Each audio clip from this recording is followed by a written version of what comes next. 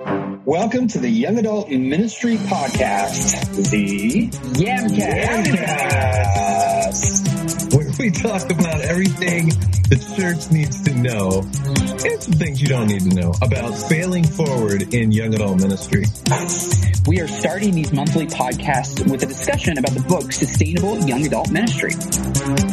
And anything else we feel like. Hi, my name is Kenny. I'm from Boise, Idaho. My name is Jeremy, and I'm in Nashville, Tennessee. And I'm Chris from Cincinnati, Ohio. And here we go. We've been working over the last several episodes through the book Sustainable Young Adult Ministry, Making It Work, Making It Last by Mark DeVries and Scott Pontier. And we are on the final chapter. And as we wrap up this book and yet continue our conversation about young adult ministry, and we'll talk more about that in a minute, the last chapter is entitled Failure Isn't an Option, It's a Certainty. Chris, do you want to start us off sharing anything that stood out to you from this chapter? Yeah, Chris, that'd be a great idea. Yeah. Oh, he's back. Oh, man. Headphone fail. Sorry, guys. Yeah, I love that title, actually, the chapter title. And I thought, I need to say that more. I'm going to find scenarios in which I can say that, hey, failure is not an option. It's a certainty. And to be okay with that. And this is actually backing up to chapter 15, but another phrase, faithful failing in the right direction almost always works. I feel like that goes a little bit with this final chapter as well. But I definitely feel like one of the things this book has done a good job of is emphasizing the need to, be okay with trying things and not necessarily, giving up just when one or two things don't work. Because to me, that's one of the biggest mistakes. That's one of the mistakes that he mentions earlier in the book that authors do. And I know from my own experience, churches will try a few things, and when they don't work, just kind of give up. And so I think churches need to, also commit to the long haul. And again, this is chapter 15. Apparently, I have more thoughts from chapter 15 than 16, but the long obedience in the same direction, that be committed to this long pursuit. The idea that, I think they talked about, his consulting company or whatever, when they work with churches, they kind of have like a 5-year window in mind. I don't, in my experience, churches I've tried to either help do college young adult ministry or talk to about it, I don't think many of them have a 5-year kind of plan in mind. They're kind of like, okay, let's work on this for 6 months to a year and see what happens. So again, I just like the emphasis on, be committed to this for the long haul, be committed to this in a way that you're willing to fail anything. This is not from this book, but somewhere else in my life, I heard if anything's worth doing, it's worth failing at. Basically that sort of idea. Some people hate that. Kind of some of my takeaways. What do you got, Kay, Wade? Well, it's just some people, they hear that like if you're failing, then you didn't do it right, or you're not, you're doing something, you're not trying hard enough or whatever. And my experience is there's a few things in life that go right, but there's like, if you want to call it failure, there's a small inkling of failure in all of life, in all segments of life, and in any given day. Like I could give you a list as long as my arm just from today, probably, if I wanted to look at my life as failures. It started when my wife backed out of the driveway and it was dark, and I was like, why is that tire making that screechy sound like it's on a shiny floor and it's concrete to asphalt, and I can hear, and I was like, she's got a flat, it's on the other side of the car and I can't see it. And I mean, I was going for a bike ride, and as it turns out, there was a screw in that tire, and I had to put the donut on, and then we switched cars real quick, and she was gone, and then I had to figure out my day. So, why did we drive over a screw? Now, is that a failure thing? No, that's kind of a different thing. But then there's other things, time management things today, like I could look at. So I like chapter 16, failure is an option. It's a certainty. I read that to my brother and he's like, hey, this is a no fail mission. And I was like, oh, I don't do no fail missions. Like I do the plan for success and contingency. Like have that roll of duct tape, have those extra tube socks, be able to create a scrubber. Don't make it to the moon, but you get back alive to Earth. Like, let's make those oxygen choices. So every time I encounter a failure in life, and particularly with young adult ministry, which I've got a couple of those from this last month and week, it's like, okay, we run into this didn't work. Inviting the young adults that don't go to Northwest Nazarene University and are on the other side of town and trying to get them to come to Chili's for free appetizers. It just turned into a meeting between me and the other 40-year-old lady that wants to help out with graduating seniors in high school and those that just their first year out of college. She has a passion for that. And so we ate queso and chips and talked about that for an hour with no young adults there. And I could see that as failure, which it kind of was. Or I could see it as like, okay, this didn't work. What will work for them? How can we encourage them? It's not about me. And sometimes I think the failure thing is because I put all of the responsibility and onus on me instead of what's actually going to be helpful in the context.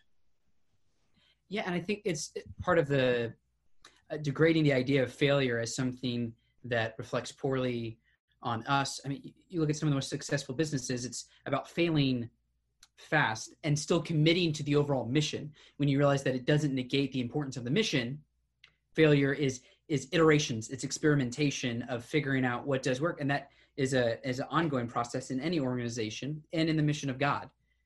It's change isn't fun, but it's part of, as we seek to continue to be a part of God's mission in the world, the message, the central point of what God is doing in the world, his end goal doesn't change, but how it is being lived out and how we engage in it does change. And that requires experimenting and failing and reiterating and figuring stuff out.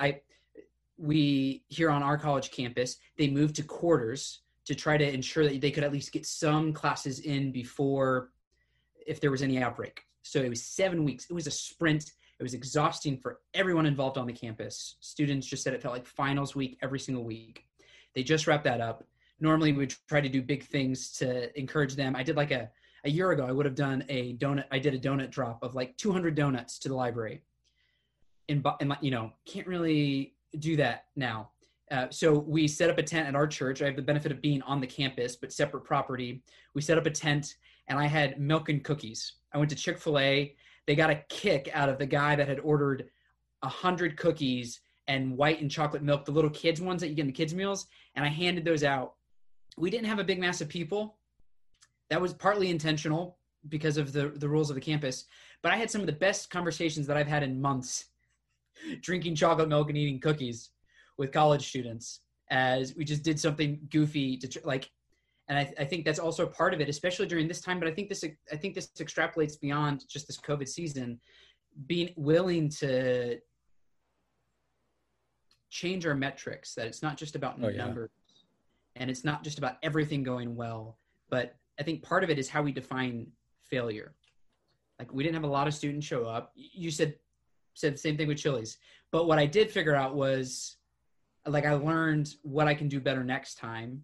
I also learned that these smaller events allowed for me to have longer and deeper conversations than I normally would if I was trying to run something big or throw some big event. You know that you need to pick a location closer to the college campus. Like we're learning. What's the whole Thomas Edison thing? I didn't fail 999 times or whatever. Like I figured out all the ways not to make a light bulb. Yeah. And the dude's workshop burned down too in the process. Yeah. So I think it's redefining what we think about in terms of failure. And I think one of the important things from the end of it is that it's solved by walking, that we continue in this journey. And we're wrapping up this book, but our engagement, those who are listening to our podcast, watching online, continuing that journey in ministry, we're also continuing this podcast which I think, Kenny, it'd be great for you to share about more in a minute. But before we get there, Chris, is there anything else that you wanted to share from and I know you started us off, but you've always got nuggets of wisdom. Is there anything else from the book? No, I love what you said about defining how we define failure. And honestly, it just occurred to me, we often capitalize the word failure with the big F. And I think we just need to not do that. Don't see failure as a capital F failure.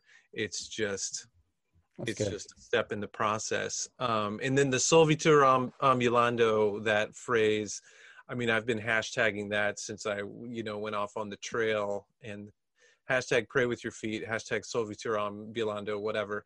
And that, I was introduced to that phrase. That's kind of a Camino phrase. So the Camino is a pilgrimage in Spain, the northern kind of route from France to Spain, to the ocean across the coast of Spain. It's a 500-mile, ancient pilgrimage kind of thing.